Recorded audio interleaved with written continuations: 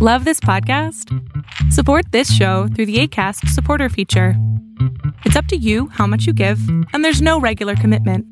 Just click the link in the show description to support now.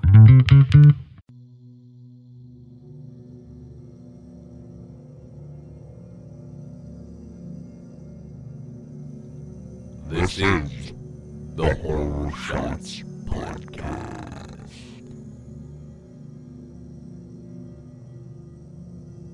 She wanders about at night, vexing the sons of men and causing them to defile themselves. Zohar, 19b.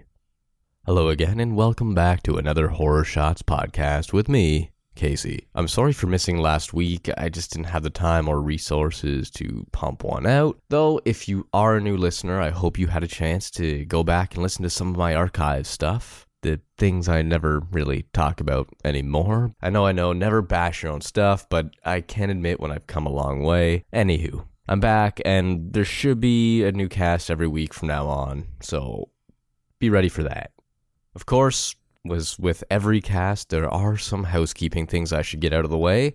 First, as always, my Patreon page is still up and going, and if you wanted to show your love in some monetary way, head on over to patreon.com/horrorshots. If you pledge, there's some cool stuff in it for you too, so go give it a look-see. Also, I'm not sure if I mentioned this in the past, but it can't hurt to bring it up again. Horror Shots has been picked up by Spotify. If you know the podcasting world, that's kind of a big deal, not a huge deal. There are a lot of podcasts on there, but it's not just as simple as adding your RSS feed to it, like iTunes or any of the podcatchers out there. They actually have to accept it. So they thought this was good enough to be aired on their app. So I'm kind of happy about that, and you can check it out on Spotify. There, just search for Horror Shots Podcast as you would anywhere else.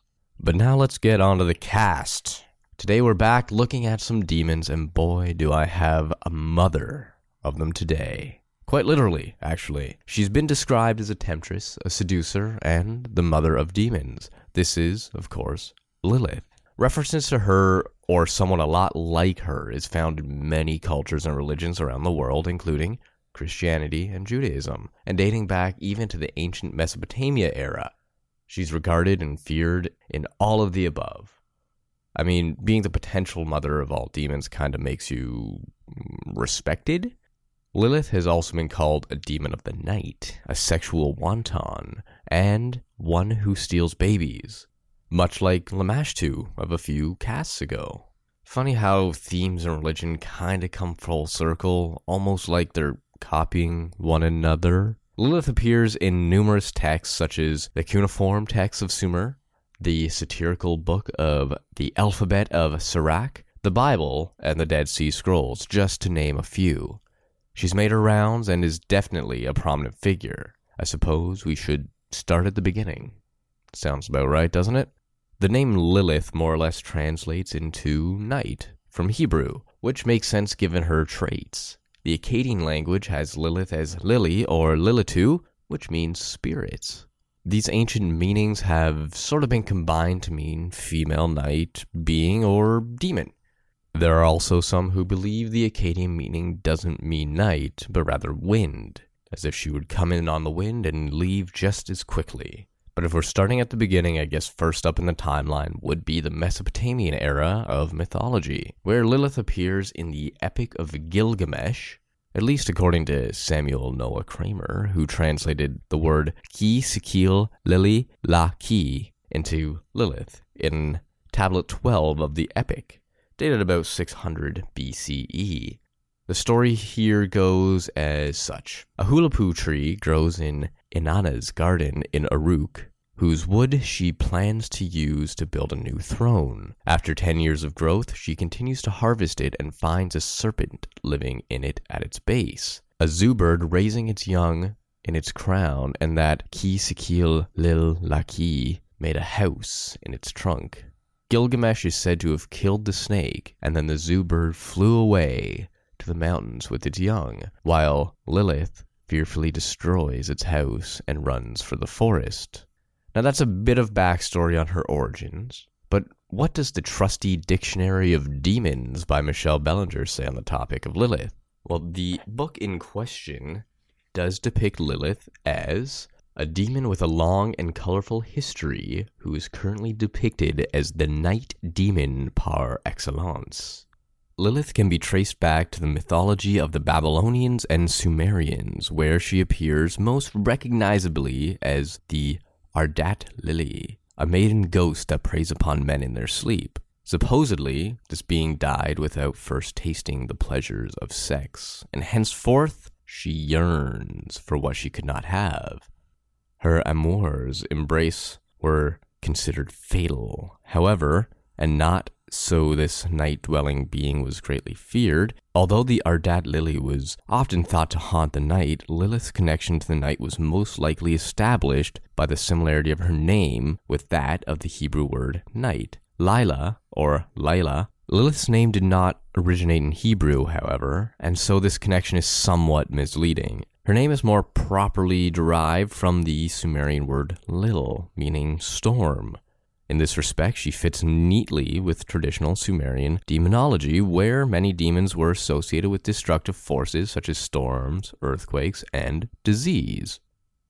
In her earliest days, Lilith was not a singular being, rather, the Lilin or Lilitu were a class of demons believed to haunt the deserts and wastelands. Perhaps because of this, Lilith is often associated with owls and other wild beasts.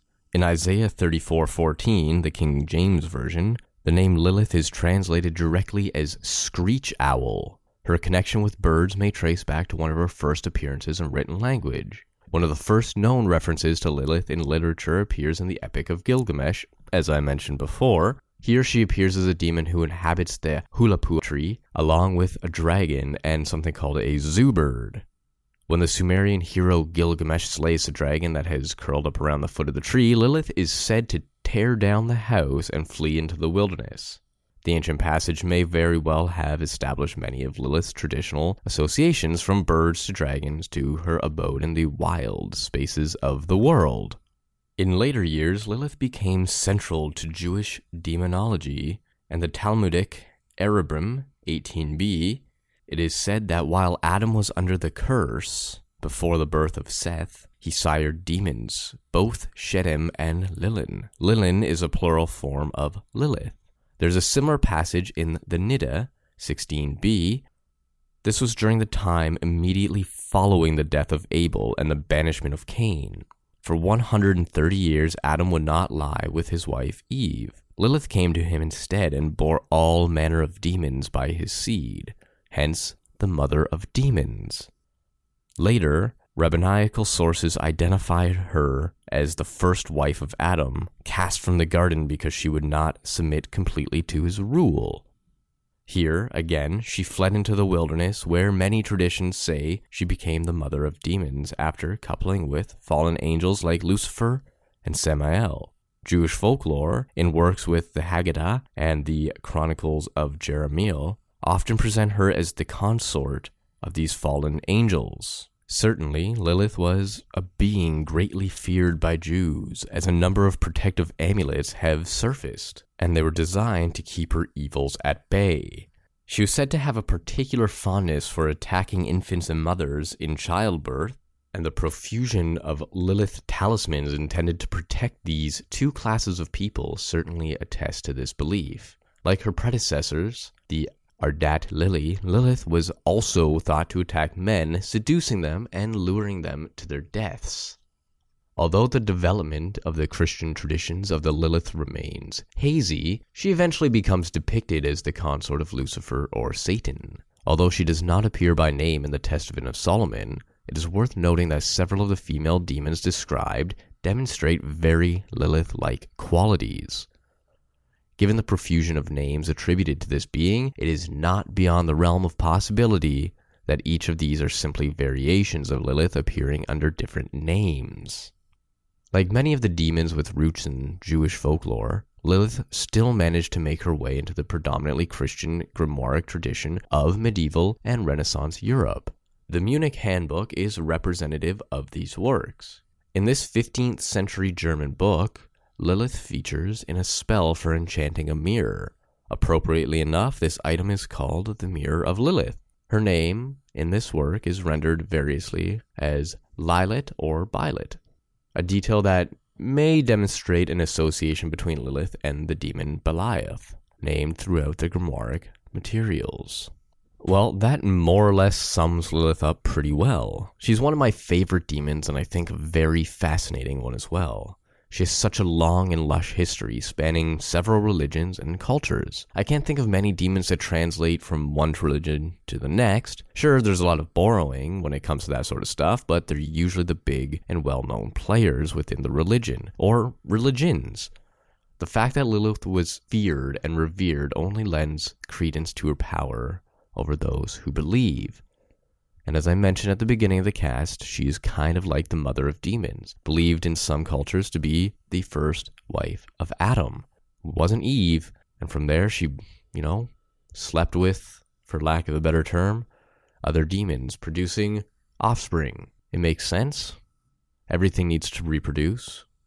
And, if you believe in the traditional sort of sense of angels and demons, that people, when they die, they go to heaven, but that doesn't make them an angel. Angels are a preset sort of class within heaven. They were made before humans, and therefore humans can't really become angels. So the same must be assumed for demons. It's not as if you die and go to hell, you're a demon. No, you are a tortured soul, so to speak. The demons were created a different way, and apparently that was through copulation with, you guessed it, Lilith. But that does bring us to the end of the cast today, and I hope you had a hell of a time. It's good to be back, and taking a week off feels so bleh. I missed you. But until next time, keep up on your demonology.